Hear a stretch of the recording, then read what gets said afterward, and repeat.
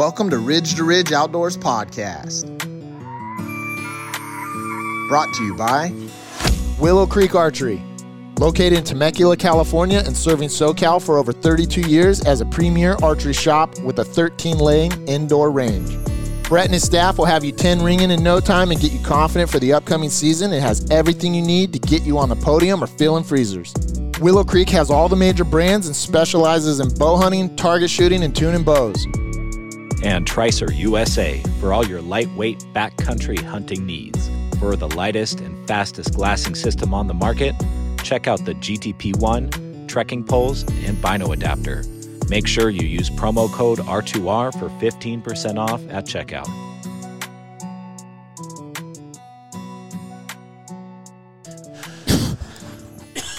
It's all right. You can cough on the podcast. Okay. Bret, how you doing? So far, so good. Did I heat you up with that conversation? Yeah, I'm ready to go. You're all fired up. Okay, let's make sure these levels are good. I think we're good. Can you hear good? Yeah, I hear everything clear. All right. What have you been up to, man? Back to work now.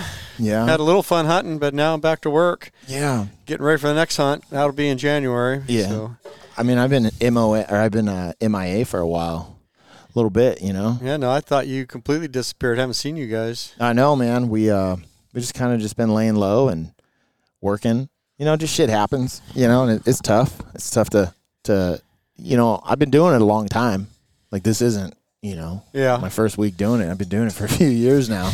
And it's tough. It's work. It's not easy to work all day and then take care of what you got to take care of at home and then plan for hunts and then save money and then no, life gets in the way a lot. It does. And it's, you know, sometimes you lose passion for things. And I was talking to my wife about it, and she's like, you love to talk to people. I'm like, you make it sound so weird when you say, like, oh, you love to talk to people. I love hearing from people, like, what they have to say. I kind of agree with your wife. You like talking. Yeah, it's cool, though. Like, if it wasn't for liking talking, you know, this podcast wouldn't be here. Yeah, talk. It wouldn't be here at all, you know, and think about all the good information that's come out of this cast. Yeah. You know, a lot, you know.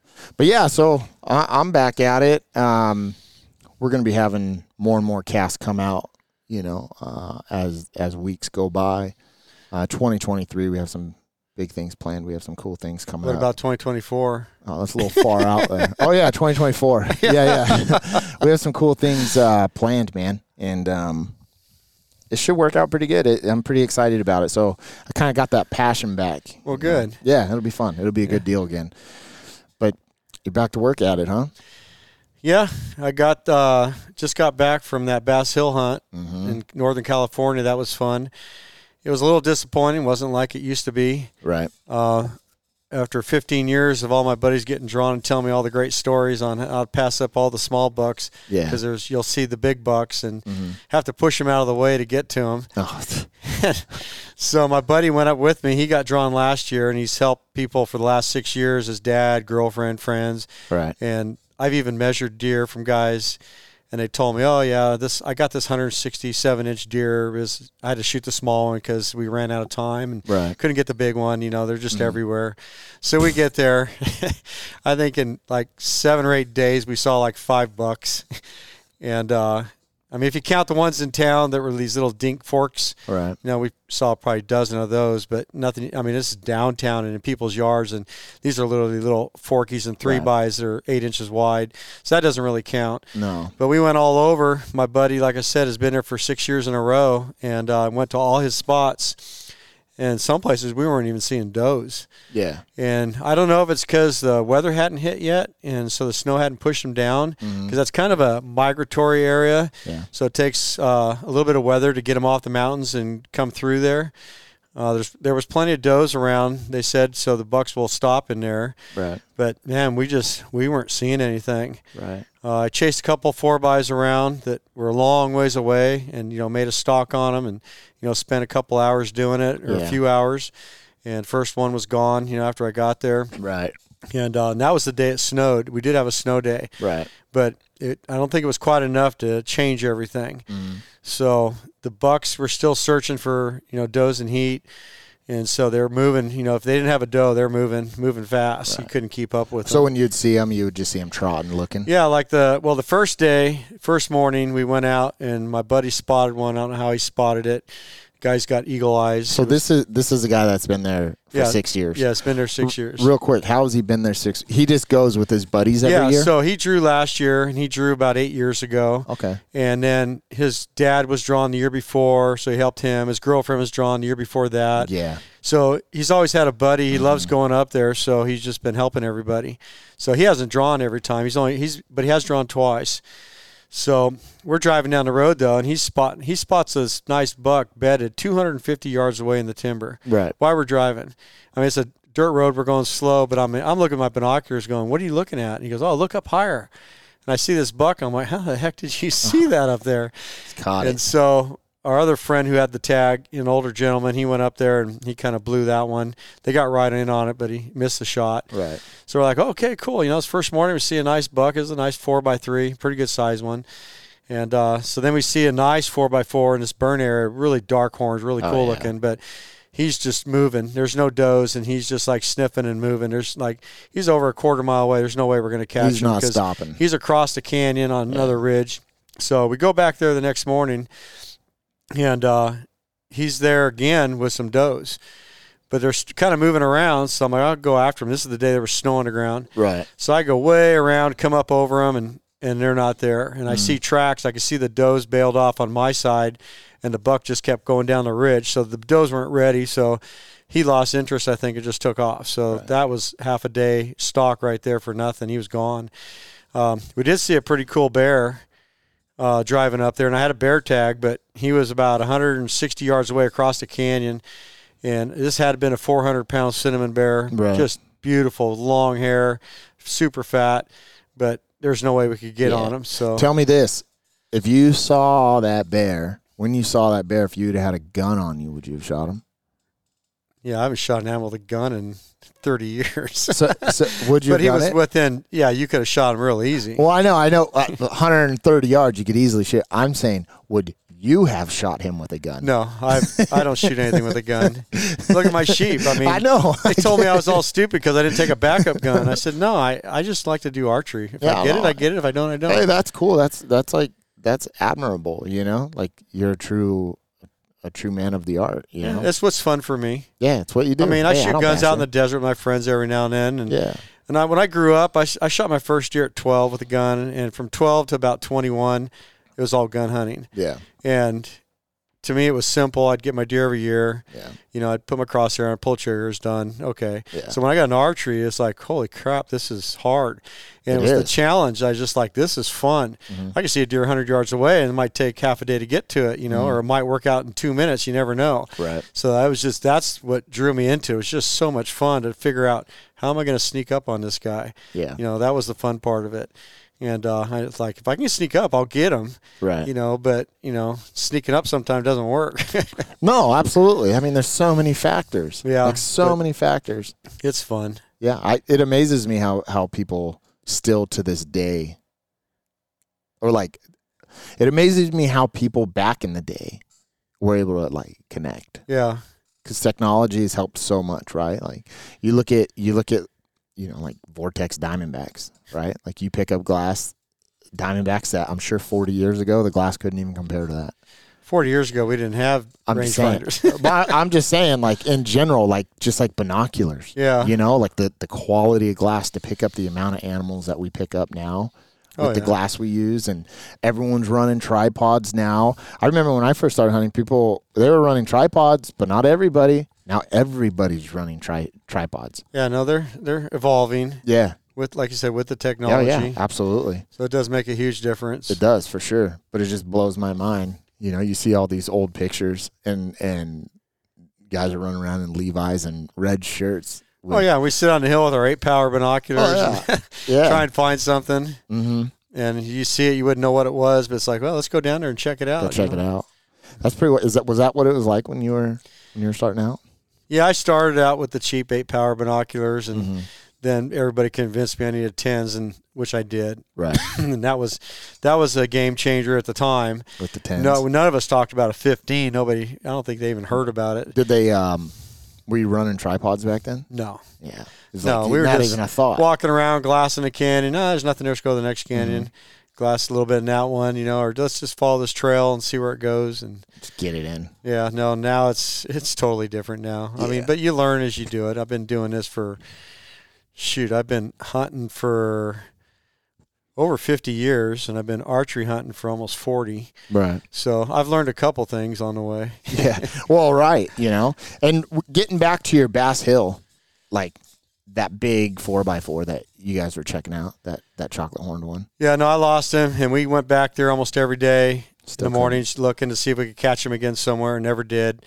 So then we went to another section that was all sagebrush. Yeah. And my buddy told me, he goes, this is going to take two of us because you're not going to be able to see once you get in there. Right. So, and this sagebrush was like 5-6 feet tall.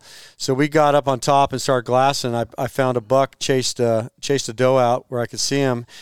So we watched him, and she must have been hot because he was just chasing her around in circles. So like, okay, I think he'll stay in the area. I'm going to go after him. So those guys stayed up on the hill. So I figured it was about a mile. It turned out to be almost 2 miles away. Right. So I got down there, way back in there, and I called them, asked if they still there, because I can't see anything. All I see is sagebrush around. They go, no, they're still there. Keep going. So I finally get out to this grassy spot. I call them again. I said, is he still out here? And they said, yeah, they're kind of moved. I don't know where you are, but they're still in the same general area. They've moved up the hill a little bit. And I finally saw them, and I'm like, okay, I got them, but they're 160 yards away. And so I'm watching them, and they go, well, don't worry about it, because he keeps chasing the doe back down like to where you're at. Yeah. And she wants to go up, but he keeps chasing her down, so you'll be fine. Just stay there. So I keep watching them, and I can't move because I'm out of cover now. And they go over the little hill right there. So I wait till the last one, because now he's picked up like 8 does. They all go over the edge, so I sneak across. I catch them again. They're all right in front of me, 150 yards. Did this 3 times. The closest I ever got was 140, and every time it was a little grassy spot between us. There's nothing I could do. Yeah, you can't do nothing about it. And she kept wanting to go uphill, and he kept trying to push her down, but they would just keep doing circles, but the circles were going away from me. Right. So there's nothing I could do. So I called these guys, and I said, I don't know what I'm going to do. And they're like, shoot him, he's right there. And I'm like, no, dude, he's 150 yards from me. I'm 2 miles away, so to them it looked like I was, kicking them. And I'm like, no, I'm 150 yards away. There's nothing in there. I can't move. Yeah. So I did that till it got dark, and it didn't work. I ran out of light, hiked back, and said, well, let's try something different. And we glassed everywhere. We had a few places to go, and I found a lot of small bucks, like forkies and 3-bys that were literally like 10 to 15 inches wide. I mean, just little dinks, immature bucks. Yeah, not 10 or 13 points worth. No, I wasn't going to waste my tag on that. You know, I mean, I like deer meat, but I wanted to get a California mule deer. Right. So, and I wanted to get something, that'd make book and, something fun to shoot. So we kept looking, kept going to all these spots, hiking everywhere. We just were not seeing anything. And then we'd have a couple days that, even in town, when we're leaving, there was nothing there. No does, no bucks. And it's like, and then we'd go by these guys' ranches that some days there'd be 40 deer out in their field, and there'd be nothing. And it's like, what happened today? Yeah. What changed? The weather's been like the same the whole time. It pretty much after that snow day, it stayed, I'd say like 25 degrees in the morning and 50 degrees in the afternoon. And but we didn't have any more snow or rain or anything. And so one day there'd be animals around, we'd glass up, and the next day you couldn't find animals to save your life. And so I'm like, we're teasing my buddy going, hey, what happened to all these deer you got to push out of the way to get the big one that's standing there 30 yards away, just staring at you like you've been telling us. And he's like, man, I have never seen it like this. Last 6 years it hasn't been like this. And so, okay. So there was this BLM property on the edge of town. And I had some friends that told me before I'd left that, hey, there's bucks on there. There's houses on 3 sides, but you can go hunt there. It's far enough away from the houses. So we drive over there, and sure as heck, there's a buck bedded on the top of this hill. And he's got like 8 does with him. And they're all laying down. So we park the truck right there where the BLM hits the street. And I take off to go after him. There's a big tree in the way. So I get up to the tree, and I look, and 6 of the does or 7 of the does are standing up, kind of looking my way. And the buck's still looking there like he's in a daze. He's not even looking at anything. Doesn't even care. He's not even looking at the does. He's like just out of it. And there's a doe bedded next to him. So I thought, well, if that doe stands up, he'll stand up because that's the last one. So she stands up. I pull back, and he stands up. Well, I'd been ranging it through the bush, and my rangefinder kept going from 40 to 54. And I'm like, what is going on with my rangefinder? Because it's, right. I mean, I used to like a rangefinder. It works really, it's always worked really good, and it's still good today. But what I didn't know is there was these little spindly sticks of sagebrush that you couldn't even really see. They were black. I don't know if it's from an old burn or something, but like less than a quarter inch, and I was catching those. So when he stood up, I'm thinking, well, I think he's 40, and because that's the number I kept getting the most of. So I shoot and go like a foot underneath his chest. Yeah. And I'm like, oh, shit, he wasn't 40. He was more like 54, like the first one I got. Yeah. Well, he runs up like 20 yards. The does run up, and then he starts just circling, sniffing at everybody's butt. Yep. And I'm like, shoot, there, he doesn't even care. I'm going to go up and get another shot. Yeah. So I start walking up in the rocks behind these guys, and the does look back at me like, yeah, we're not sure about you. And they start like kind of walking off, and a couple of does were looking the other way, so he stayed there just sniffing them. So I watched, and I'm like, I think this is close I'm going to get, so let me range it. So I'm getting 70 yards. I'm like, okay.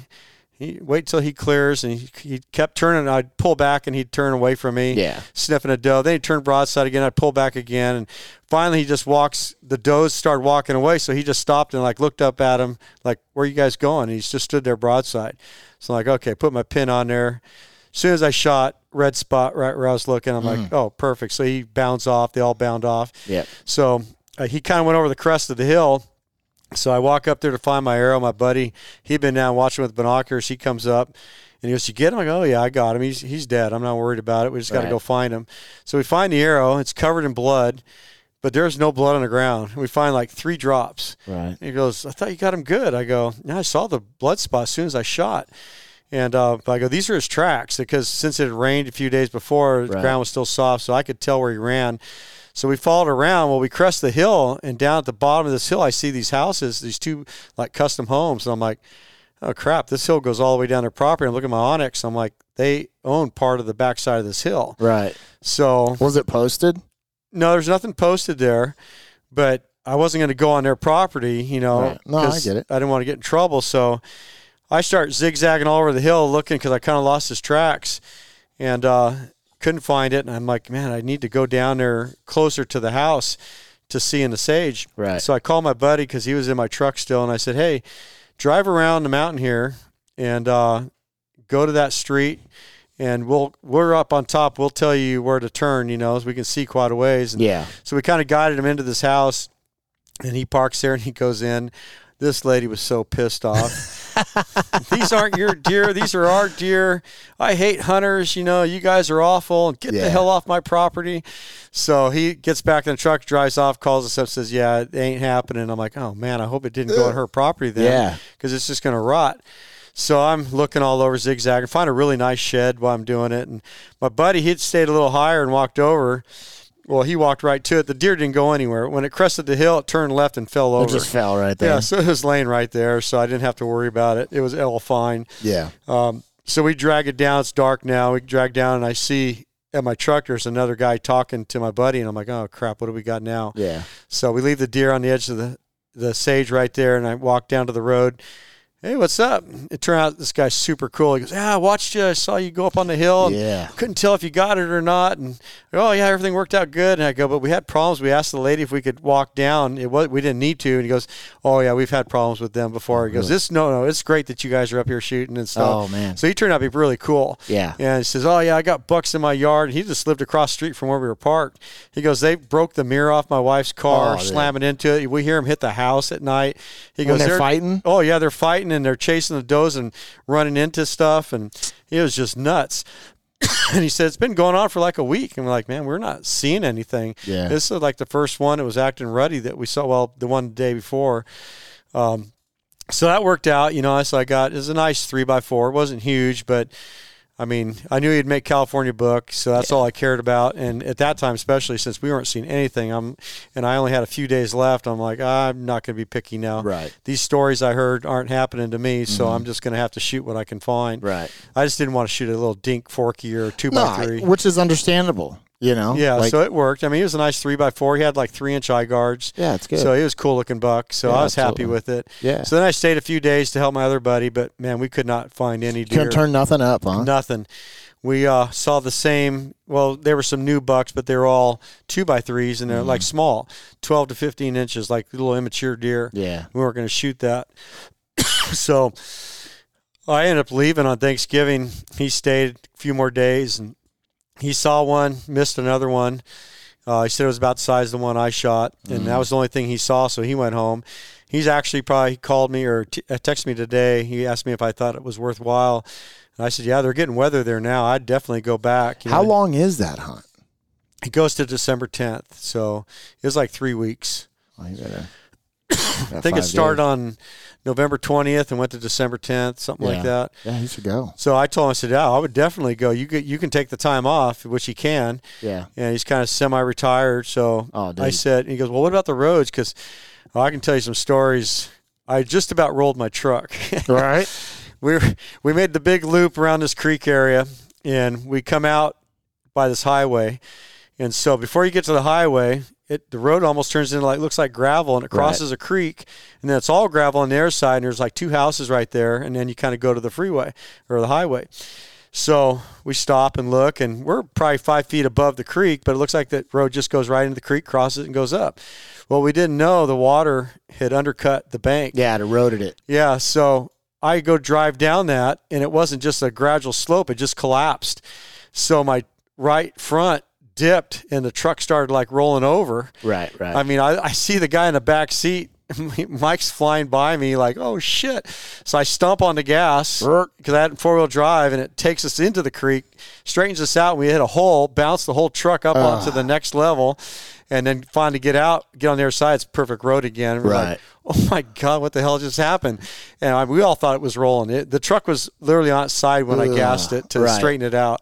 So we're like, well, we're not making this loop anymore. It's not worth it. It's just tearing the truck up. We can't come back. We can't go out this way. Yeah. So then because the snow melted and it rained the first day and it snowed that night and then melted, a couple of the roads just turned to snot. I mean, it was awful. So we went to that place where I saw the big 4x4, see if we could find them again.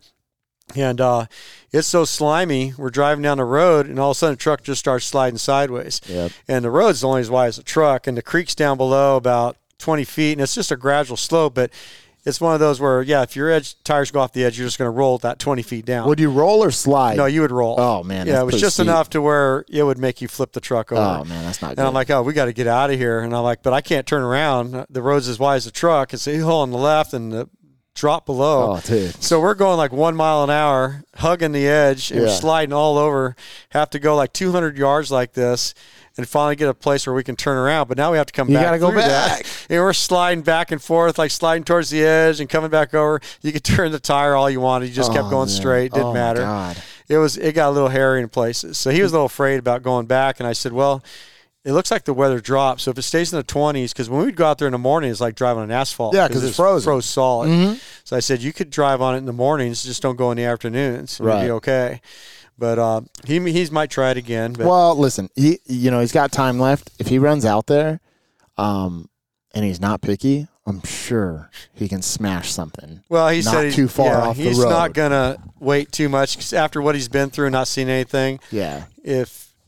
I think if he goes for just a few days, the first day he might be looking for something like mine or bigger. Right. After that, he's probably gonna be, I'll just shoot a buck and go home. It's funny. There's people that are gonna listen to this podcast right now, right? And they're going to be like, well, at least you've seen deer.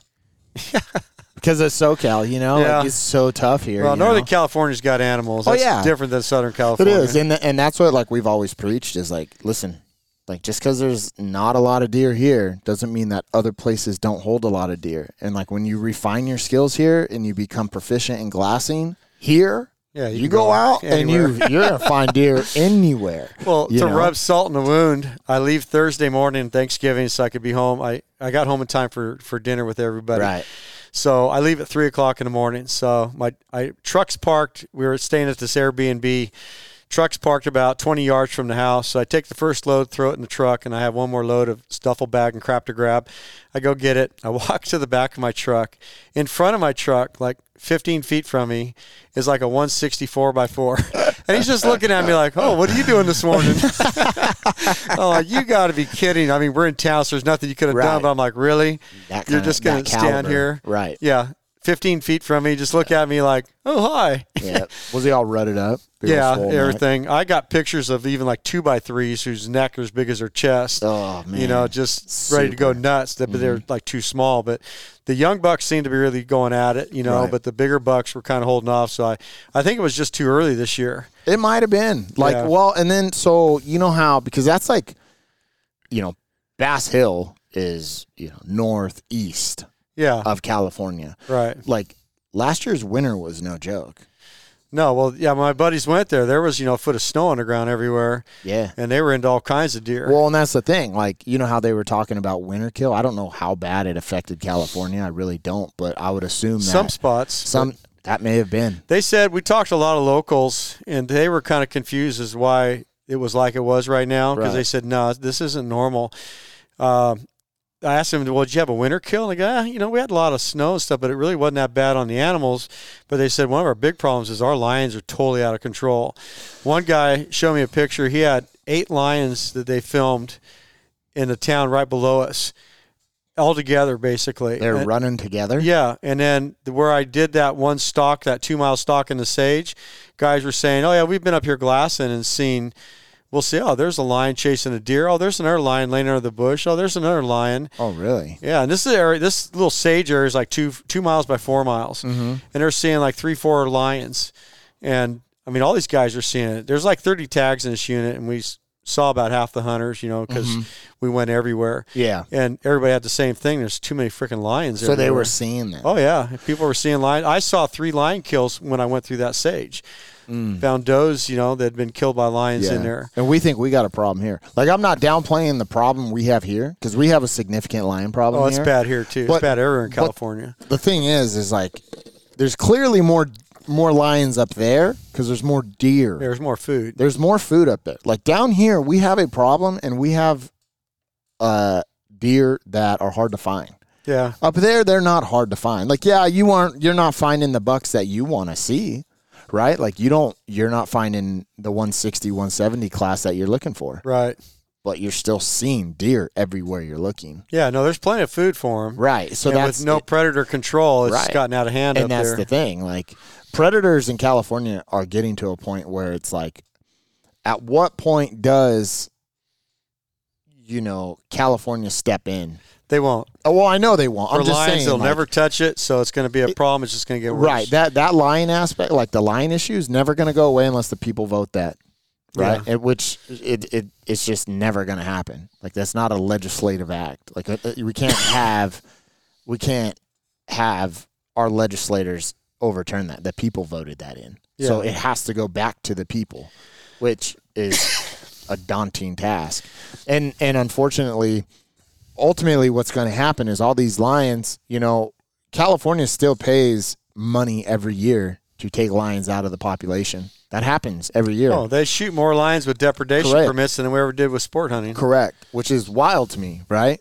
And, you know, not to mention bears up there are doing numbers on them, and we don't have a huge populations of bears south of the 10. But, I mean, I hear rumors and I hear from people that say that they are, like, in Julian. Like, they've seen bears in Julian. This is something that I've heard, like, firsthand.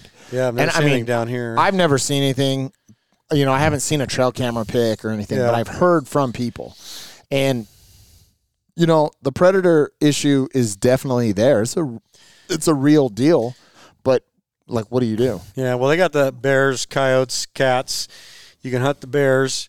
But since you can't hunt them with dogs anymore, it's just kind of happened to be in the right place at the right time. Right, and, like, unfortunately for the predators themselves, okay, and they'll be like, you know, what's worse, you know, dying from a hunter or dying from starvation? Like, in my head, I feel like dying from starvation would be, you know, I mean, it's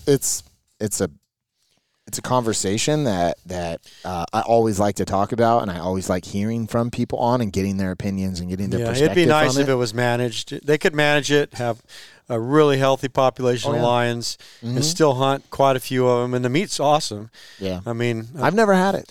Been in other states where it's legal to shoot them. Yeah, and everybody eats it. And it's super good meat. It's a good meat. Oh yeah, you got to cook it through though.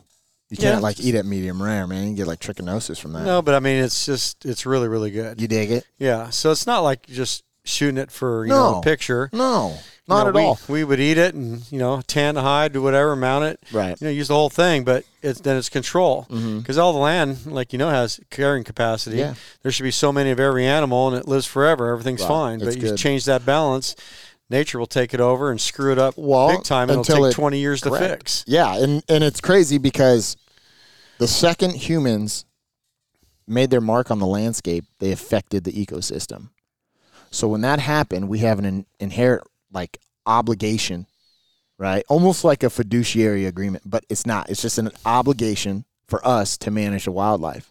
When we put our impact on their life, right? When we impact their life, we need to take care of them at that point. We need to make sure. That's originally what Fish and Game wanted to do. Right. And that goes in the same thing with the North American model.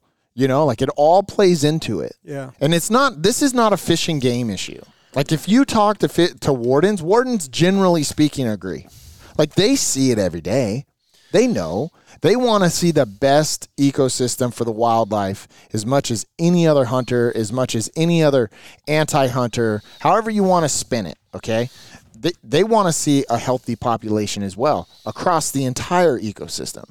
They don't want to see one flourish over the other, but when it is out of whack and it's out of the control, that's the problem. Yeah, that's the problem. It's out of control, and it's all political now instead of science-based. Correct. It needs to be science-based. Everything else, it needs to be science-based. Yeah, science would fix it all. Yeah, it's one of those things, man. It is what it is. But, I mean, I could totally see how they'd have a ton of lions up there. Unless my buddy comes back from this later of the season hunt up there and says, oh, yeah, it was unbelievable there. All the deer are down. I was seeing bucks everywhere. Mm-hmm. I wouldn't recommend the hunt anymore just because of what we saw and what everybody was telling us how bad the die-off is because of cats. It's time to find a new spot. Yeah. It's not getting hammered so bad. I don't know what to do with my points. I'm at the point where I got to burn them or save them and go for broke. Yeah. I got 10 points. I should burn them. I feel like me and Brian, my buddy, we were talking, and it's man, points hold you back in a lot of states. They hold you back from hunting with your buddies, hunting with your family. Oh, yeah. They do. It's you get to a point where it's you have 4 points. Well, you might as well save for another 2 years. Yeah, you can't plan. You can't plan nothing. You can't. And then the only thing you can do is hunt your local units or any, that rep we just had in here. I don't know what his name was, whatever. But he was saying, in Utah, he can't even draw a tag. Yeah, to hunt his own state. To hunt his own state, but every other year. Yeah. I mean, he can get an OTC elk tag, but he doesn't want to hunt that. He wants to hunt deer. Yeah. And he can't do it. It's pretty crazy, his perspective. Yeah. No, it's tough. Yeah. I mean, my problem is you don't know where you're going to get drawn. Mm-hmm. What if you get drawn next year or you get drawn 10 years? Do you go scout it out every year just in case in 10 years you get drawn? Or all of a sudden you get drawn I got drawn for Bass Hill, and I'm like, oh, shoot, now I got to run up there and go. I didn't think I'd get drawn. And it just makes it tough. Well, when you for me, I don't want to hunt alone. I got all these points, right? What's going to happen? I'm going to hunt alone. That's what's going to happen with my points. So it's do I want to burn my points and get back on par with my buddy and their point levels? My buddy always party apply and then split the points. Right, and I'm willing to do that, and I can hunt with them, and we can burn all of our points, and we all start back at 0, And that's a possibility we can do. But it's not everybody has a ton of vacation. Right. Not everybody has the amount of time to go and do these hunts. And then it's they might be, it's just points are good. And I will never tell anyone to not gain points. But I will say dude, you get to a certain point, your buddies are going to burn their points and then you're not going to have those points. And I put in and I'll take my points and I'll hunt by myself. Shot my elk by myself. I've gotten deer by myself. just because you just don't know. You don't know when it's going to happen, and I ain't going to give it up. Right. No, I get it. I want to hunt. I want to hunt too, but I want to hunt with my friends. I can usually figure that out. I mean, the over-the-counter, although it's getting tougher in Arizona, but most all my friends get the over-the-counter tag, so we can always do something in Arizona. Yeah, Arizona sucks, by the way. Yeah. Depends on where you go. Arizona, everywhere in Arizona sucks. Don't even bother. All right? Don't even bother. But that OTC tag is cool. I kind of like the way they do the system now. Oh, I don't. Well, I know, but the opportunity's not there. But I'm saying, like, in the big scheme of things, I like it. It's better. Arizona manages their game very well, and if they enact a process to try to manage their populations better, so be it. Because I'd rather have it than not. Yeah, but they changed everything, and some of it I don't think was done with all the data.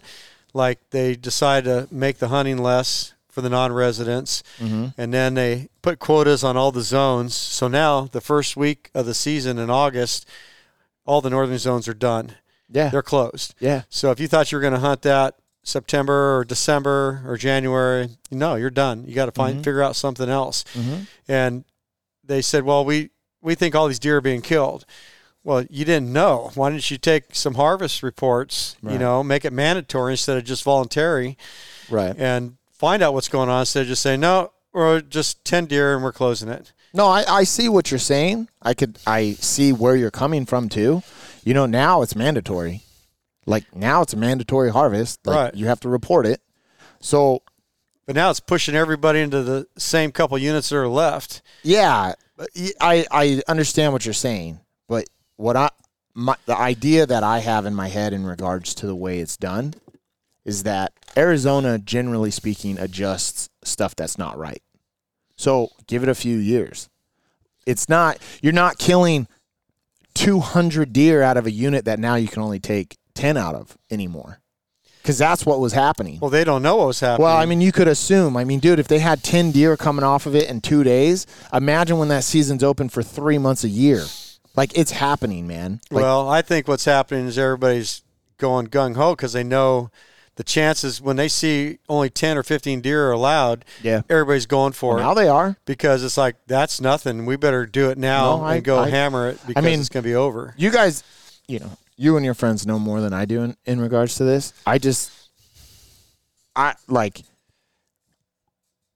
To be honest, I don't think a non-resident should have precedence or have more of an opportunity than a resident of that state. No, it's usually split up 80-20 or 90-10. Correct. And this one, it's like 90-10 in Arizona. Yeah. That's what it's too. And I agree with that. I agree with Fish and Game putting quotas on these units. It wasn't popular until it was, and it wasn't a problem until it became a problem. Right? I mean, it's no secret. Look on YouTube. I know that you're not a huge YouTube guy, but all the listeners to this, I guarantee you are. And they've all seen it. They've seen the Go Hunt episodes, 100 deer seen in 3 days or 5 days. The opportunity in Arizona is good. And I think it's because of the popularity, I think it's good to limit it.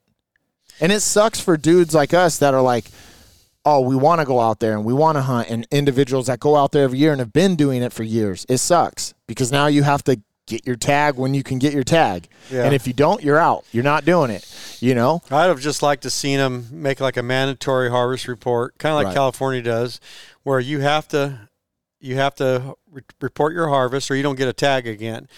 And so, I mean, I know there's still people going to cheat and not turn it in or say anything, but if they made it mandatory and made it to where it's, it affects you by, if you don't do it, you don't get a tag. You're done, It's that important. And then get some solid numbers and say, okay, here's what we found. Here's what was reported, and we're going to have a certain percentage for people that, hit it from us. Yeah. And kind of go from there. But I just all of a sudden at once say, well, we don't really know, so we're just going to start with these numbers and see how it goes. I mean, but you got to think like the biologists in those units, okay? If they see a steep decline, I mean, they've had to have seen a decline. I mean, they run a healthy ecosystem out there. Their game management practices are some of the best. So they wouldn't go, oh, we want more deer on the landscape, so we're going to limit these numbers on all of the units. It would be specific units if they wanted to do that. And it wouldn't be, they would keep OTC, like, come all. It's not like that anymore. Well, no, not for the last 2 years. Well, right, and that's what I'm saying. Like, so I feel as if this is a bad deal for Arizona, the biologists, they're science-based over there. So they're going to definitely make the changes that are needed. Yeah, well, we hope so. I mean, say you can only take 10 deer in this whole unit, and it's over in like 3 days. Yeah. It's like, you think that might have been a little light? I mean, what if they said, I mean, how many deer do you think? I mean, I have no idea. I know. And we're just getting too deep into it without factual numbers in front of us. We're just conversating, but I'm just saying, like, if that unit historically has been open for 3 months, and currently that unit is not open during the best times of those seasons. Well, no, it always has been because Arizona has the fall season, like August or September, then December. Then January. That's what I'm saying. Like when all these quotas are hit, like when it's hit in August. Well, December and January are not open. No, that's what I mean. And that's what I'm saying. Like, they hit the deer quota in August, which if there's an issue with population in there, then you're not taking these mature bucks off the landscape during the rut, right, when they're more susceptible. I mean, I get it. They're nailing them off of water. Like, I understand that. But if there's only 10, they're not uncontrolled harvest. It's not uncontrolled harvest. Whereas if it's open August, December, and January, and it's uncontrolled, it's just these are the seasons. Come all. You're killing more deer than 10 in 3 months. Definitely they were. And that's what I'm saying. So, no, we'll see how it plays out. I mean, it's just opinion. I don't like it, but I get it. I mean, I'll follow the rules and play the game. I'm up first thing in the morning, to get my over-the-counter tag while the thing crashes. And I've been lucky both times, and gotten my tag. So we'll play. And I mean, last year I was hunting and I was getting ready to go to the other zone. My buddy called, "No, never mind, don't come. It's already filled." Dude. And that was less than the first week, and it was done. My buddy about came through the phone and punched me in the mouth because I didn't get it this year. I didn't get it for 2024. Yeah. And I'm gonna try to hunt coos with my buddy Matt. And my other buddy was like, "Dude, how did you not get?" I'm like, "Dude, I don't want to be tempted. I'm hunting coos. I want, whatever." And he gave it to me. Like, I just want hunting opportunity, and with their over-the-counter tag, you could go hunt a bunch of different places, which we would, so we could always go out hunting. Yeah. But now it kind of took a little bit of that away. Yeah. Although if we don't mind driving down the southern part of the state, coos seems to be more than you'll ever take. I mean, these zones got 175 or 150 animals, and they don't ever get filled. So you got places you can go play. Yeah. But we were just, we didn't usually go all the way down there for that all the time. We were more towards the mid-state or upper part, and that's pretty much done unless you can jump on it right away. Get on it right away. So we just got to learn to play the new game. I'm sure it'll evolve. I mean, Arizona's good, with their deer management, so I'm sure it will. Dude, what bow you shooting this year? I know we haven't spoke for a while, but I mean, cast, but what bow you shooting? I've got the RX-8 Ultra. Hoyt actually was on their game this year, probably the best they ever have been. As far as when they launched, they had bows ready for everybody. Mm-hmm. So, like my normal 10 bow preview pack was here the first day they said it would be. Yeah. My left-handed bow was here like 3 to 4 days later. And then all the accessories, they had everything ready. So it wasn't like the normal, like my left-handed bow, I sometimes wouldn't get till March. Oh, really? They'd launch in November, and I'd get my bow in March. So I got my bow the first in a week. Yeah. And so that was just unbelievable. So, and I like that because then I can shoot it and tell everybody, because I can shoot right-handed, but I always can tell you a little bit better if I shoot my left-handed one, what I really think. Yeah. So that was kind of cool. So I like the bow. I was shooting the RX-7 last year, or up until a couple weeks ago. And it worked really good. The RX-8, I think, is a little quieter, so I really liked it. So now I'm waiting for all the other bows to hit. I got my left-handed Mach 30 in. The PSE was on top of it for the last 2 years, too. I got my left-handed bows the first week when they launched, so I don't have to wait with PSE. So that's been really nice. it's a shorter bow. I've always been a fan of the long bows, but it's got good speed, so guys are going to like that. Yeah. Matthews, I'm not going to have a left-handed bow until March or April. They're way behind. They sent a few bows and said, yeah, that's it for a while. Right. They said if you want some quick ones, take a couple of our stock colors and we'll give them to you in January. So they're going to send me a couple more 33s this week. And they said, if you order anything today, it's April now. So I got a customer coming in Friday. I told them, like, oh, shit, I'm going to order it now then, because if I got to wait clear to April, they're that far behind. So that lift is going off the shelves that fast? Yeah, we got our 3 in, and I got one left.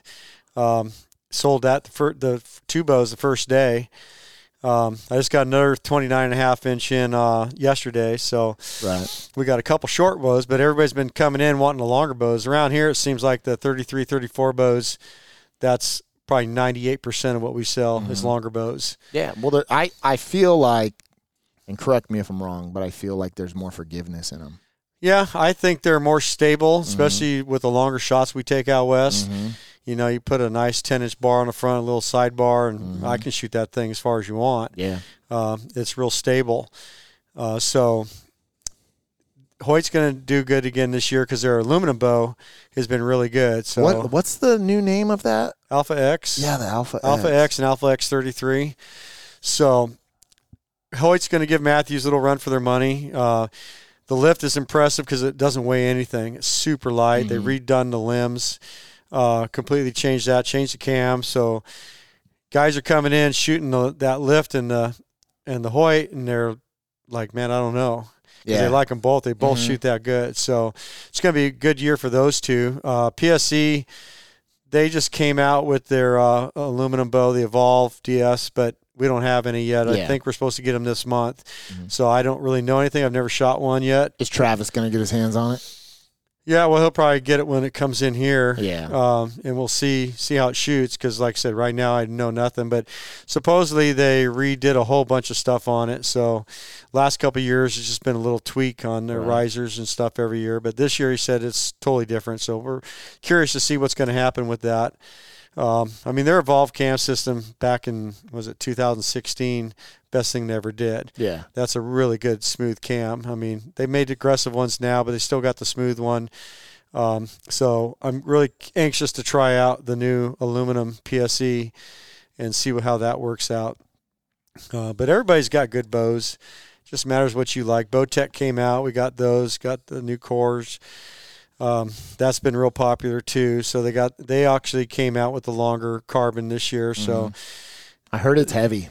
I haven't felt it yet. Yeah, but Hoyt's bow's not light either. PSE is always going to be the lightest carbon bow out there. But if you think about it, like I still have my Levitate. I'll never get rid of that. But I've got a front bar with weight on it, a back bar with weight on it. You're adding weight. Yeah, and I don't like shooting it unless I got a quiver full of arrows. Then it feels great. Right. But a bare bow, I don't like it. I remember when I picked it up, just the bare Levitate. I was like, dude, this thing, I feel like this is just going to blow up when you draw it back. Well, it weighs like 3.4 dude, pounds. It was like, and the size, the length of it, when you pick it up, makes it feel like it's lighter than that. Yeah. It's wild. I was just like, dude, this is insane. Like, well, that's why like Hoyt is added weight. So when they first came out, everybody's like, oh, yeah, carbon. You know, one of the big selling features is how light it was, you know. But they've added weight to it, and I don't think anybody cares because I think it makes it a little more stable. Yeah. It's still lighter than an aluminum bow. It might not be much lighter, but it is, and it shoots a little – carbon shoots different than aluminum. Right. But I don't think the weight's a problem. But PSC is still going to come in at the lightest. Yeah. But like I said, I add weight to it just to kind of stabilize it out. The only problem – like I like a heavy bow. I do. My Realm X is heavy. Yeah. I think I got – 4 ounces up front. I think I got like 8 ounces in the back. Like I got some weight on it, you know. Target bow. Yeah. Well, listen, for hunting, I like it because I'm only drawing hopefully once, right? Like, yeah, I'm hiking around a bow that's not super light, but whatever. That it doesn't bug me. And when I draw that first initial draw to take that shot, I want that to be rock steady. That's what counts. It's going to be stable. It's going to be it's going to be stable. The only problem I have with it is when I'm in here shooting one of your leagues and we're shooting 45 arrows or something, and I'm just like consistently drawing back. But that's good, because then when it comes down to crunch time and I have to make that shot count, like in the field or when I'm practicing it as if I'm shooting at whatever I'm trying to shoot. Well, it's good practice for you. I mean, a target bow is even, another third heavier than what your bow is. Yeah, I believe it. So you should be able to shoot that thing 45 times. Well, listen, I do. And you don't even hear it because it just shoots laser beams. Yeah. It's so I hear fast. you crying. No, yeah, right. That bow's fast, man. I love my bow. I want a new bow. I just don't know if it's time yet. Yeah. Like I love it. It shoots good. Man, when I had my Rain 7, I loved my Rain 7. And then the limbs cracked. And I went through that whole debacle, But when I got that Realm X, at first I was like, oh, dude, this thing's super fast, but I don't like it. Because it had that flat-backed grip, Yeah. Like, I don't know. I almost feel like they copied Matthews when Matthews switched to the flat back, And it just, I eventually got used to it. And now it's like, yeah, man. Where's Travis at? I'm going to break him off in the tourney, Yeah. I think he'll take you up on that one. I know. He's borderline pro, But all these bows are getting so advanced. Like, I always often wonder, like, how do they continuously get better and better? Because every year this is the quietest bow we've ever made. Or all these manufacturers are saying, like, this is the best bow we've ever made. And it's like, how? Well, speed's pretty much done. Just because of physics, you can only go so fast with what you're working with. So now they're working on everything else from comfort to vibration to sound. And that's something they'll probably always be able to keep tweaking and make it better and better, just how they design the bow. Mm-hmm. So that's kind of cool because, like, just from last year, my RX-8 is a lot quieter than the RX-7 was.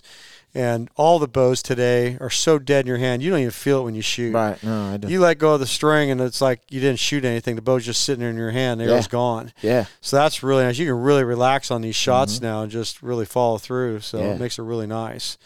Are these carbon bows, are they filled? Have you ever seen the inside of one? No, I've never seen one cut apart. But Hoyt should be it's a hollow tube. Right. PSE is on a foam core. I was just going to say, like, they should put foam in it. Yeah, that's how PSE's is. That's how they design theirs. Yeah. Damn. They're slick looking, man. They're attractive. But new bows look badass. Yeah. And that's why, like, Hoyt sells a lot. The name is catchy. You got Cam Hanes running around with it. You got Joe Rogan running around with it. But they just look appealing. They look like you're going fast.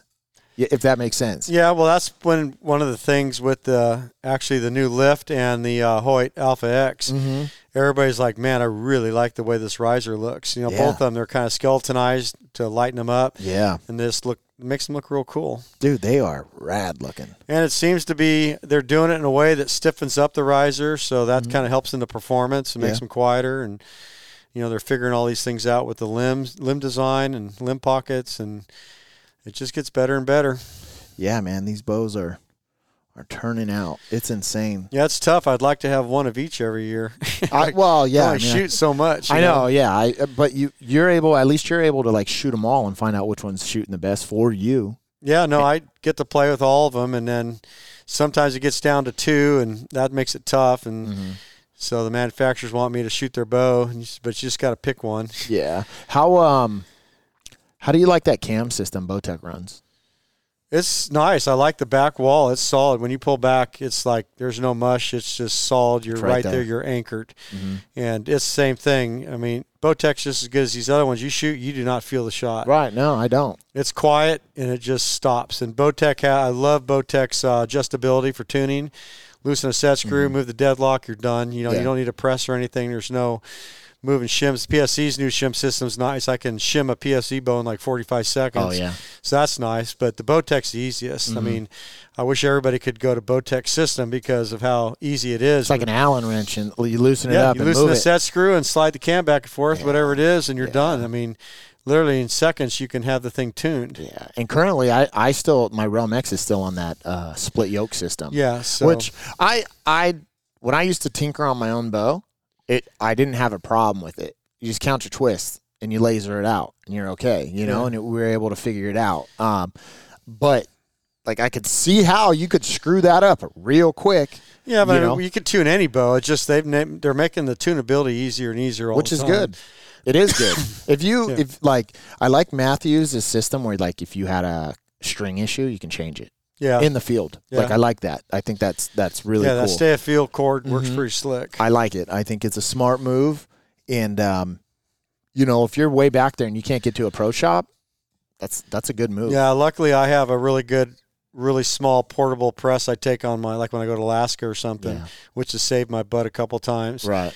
But with the Matthews, that stay of field cord, no matter what, you're good to go. That's rad. Do you think all of them will eventually come out with that, or do you think that's patented? Oh, it's patented. Everything's patented. These bow companies, they try and steal and change things a little bit, but they get caught sometimes and get sued. So. They're all playing. Yeah, they all have to kind of come up with their own design or take something from the other guy and tweak it quite a bit to make it their own. It's a huge industry. I can tell you that. It's a huge industry. These industries are going crazy.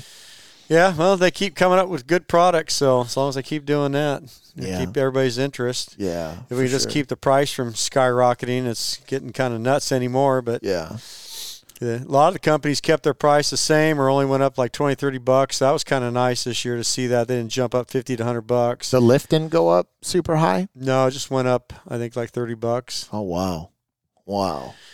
Yeah, PSC kept most all their prices the same as last year, and Hoyt just went up a little tiny bit too. So, gosh dang. Yeah, I wish they'd just stop for a while and leave the prices, so you could actually buy a bow.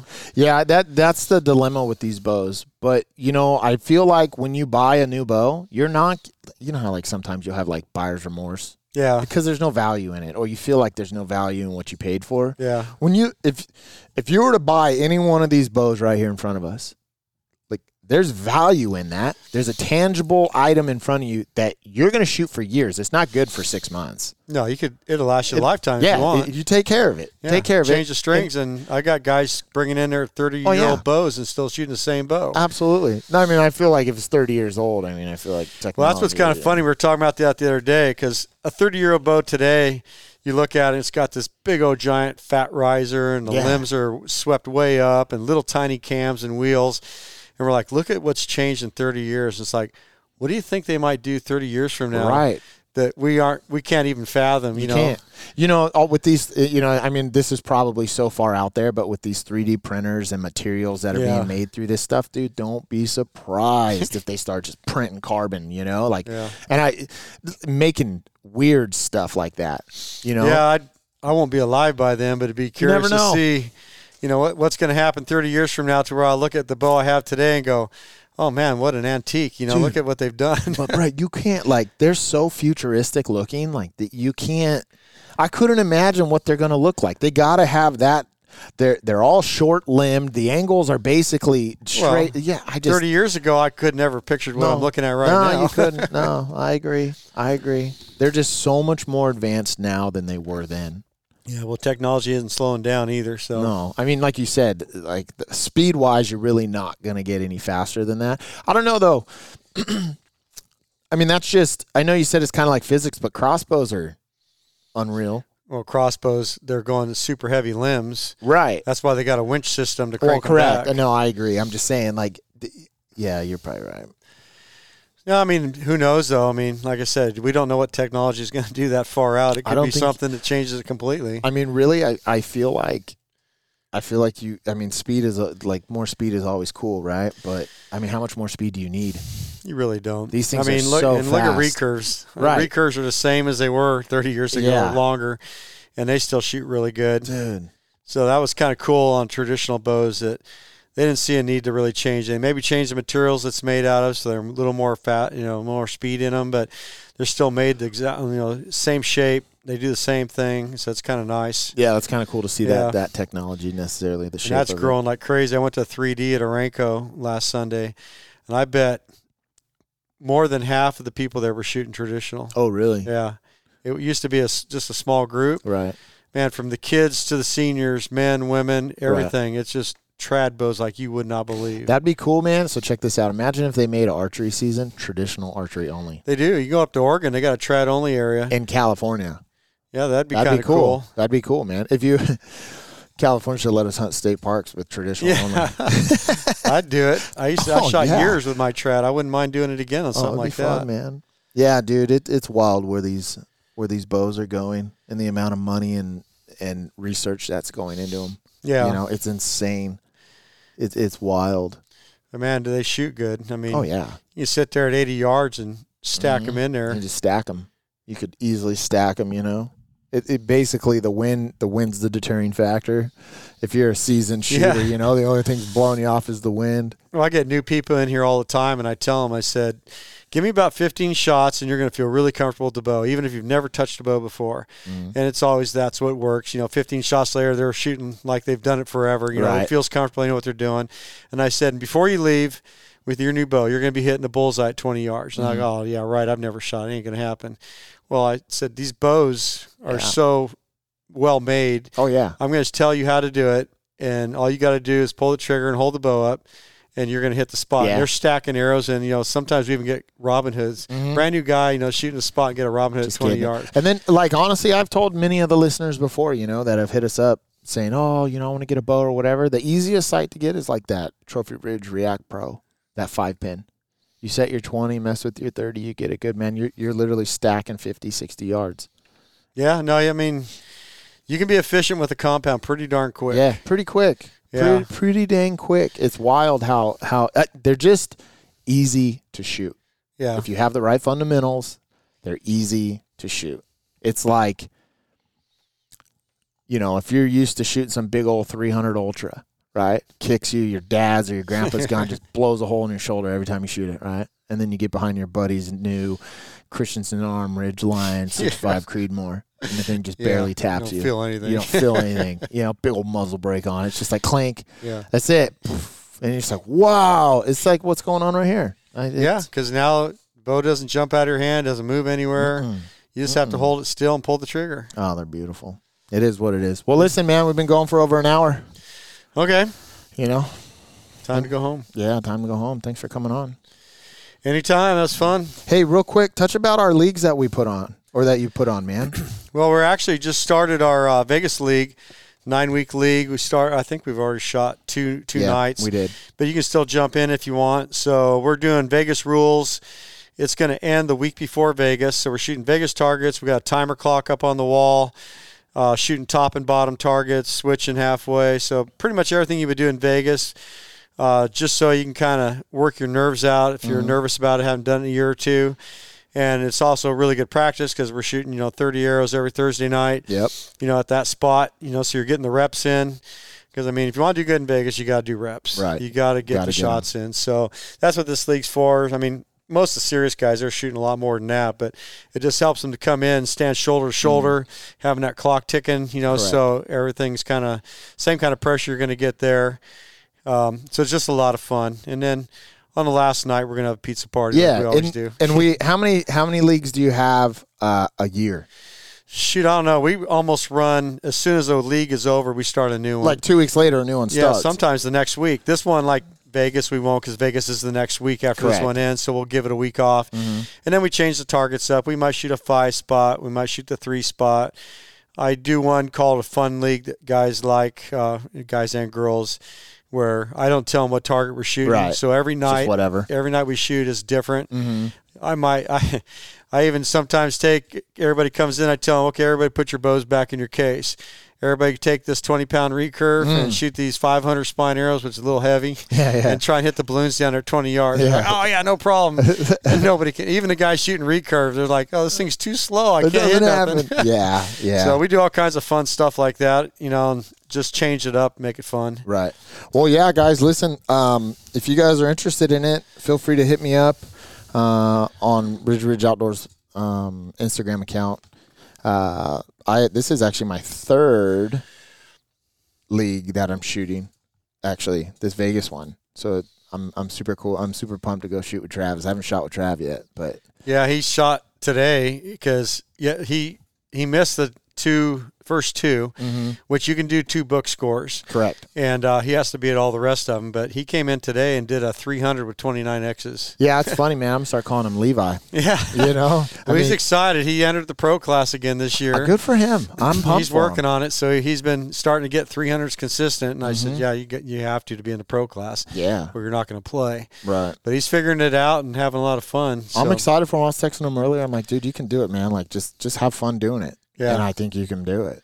You know, I mean, if he hits that 3 times in a row, man, he's going to be in the money. Oh, yeah. He's going to go to the shoot-off. Yeah. You know. Well, they even have a $10,000 shoot-off there, dude, you know. Which is At cool. the end of the day, they take all the 300s and they do a shoot-off. So he's in on that. You never know. I mean, that could be anybody. It could be anybody. Yeah. And, you know, there's a ton of stuff that comes along with that outside of just accomplishing his goal. Yeah. You know, I mean, I'm excited for him. You know, every time me and Trav talk, every time we talk, it's either talking shit to each other or laughing about someone else, you know? Like, it's just how our conversations go. And I've been telling him, like, dude, I'm pumped for you. I can't wait to see how you do. You're doing very well. Like, keep it up, you know? Like, comes a long way from the old target panic.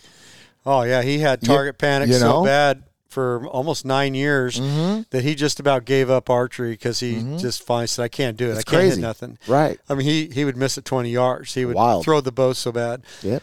Then when I bought the shop, Connor showed him a hinge release, and it was like somebody turned a switch. Night and day. All of a sudden, I can't touch him anymore. He's good. I get close sometimes, and that really bothers him if I start catching up. There are some shooters locally that have platforms that are extremely good shots, okay? Yeah.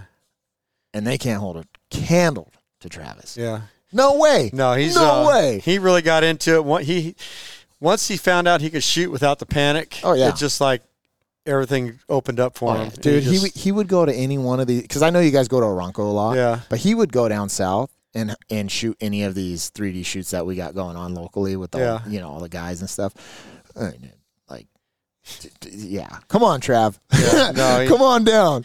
It's funny. We go out to Aranco and we walk the course, on Sundays and shoot, and we're all shooting. We shoot 2 arrows at every target as we walk around, and we're like, we're all in the spot generally, but Travis' arrows is in the center spot, and both arrows are almost touching. Yeah. And we're like, what the hell? Dude, he's very good at it. Yeah. And some people can do it, and it's like, in his head at night, when he is sitting there relaxing, maybe going to sleep, hanging out, his wife's reading a book or whatever they're doing, old boy's sitting there running that through his head. Like, there's no way a guy gets that good without being I figure he's sitting there going, man, my dad really taught me good. Oh, well, yeah, keep telling yourself that. I'm proud of him. It's cool, man.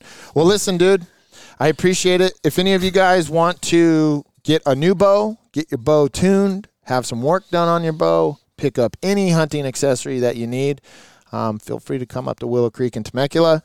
Make sure you guys come in, enjoy the shop. It's great. It's awesome. He's got 15 lanes, I think, in his shoot, 12 or 15 lanes in the shooting range, right? Yeah. Yep. Got a ton of lanes to shoot in. Get a card. When's this podcast going to drop? I'm going to put it out Monday. Okay, so anybody that comes in that mentions this podcast in the month of December, I'll give you 5% off anything here. You better do it. For sure. I appreciate it, man. No problem. It's fun. Thank you. Yeah.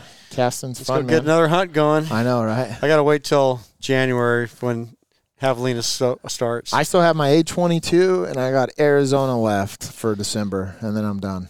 Yeah, I got an Arizona tag I could use. I might be able to go down for one weekend. My buddy's ranch said he's got a couple bucks running around, so might try that. But then Javelina and deer. And then I got the Mexico Coos deer in February, so we'll see what happens. Yep. Well, listen, we'll get you back on, okay, bud? Sounds good. All right, guys, thanks. Thanks for tuning in. We'll talk to you later.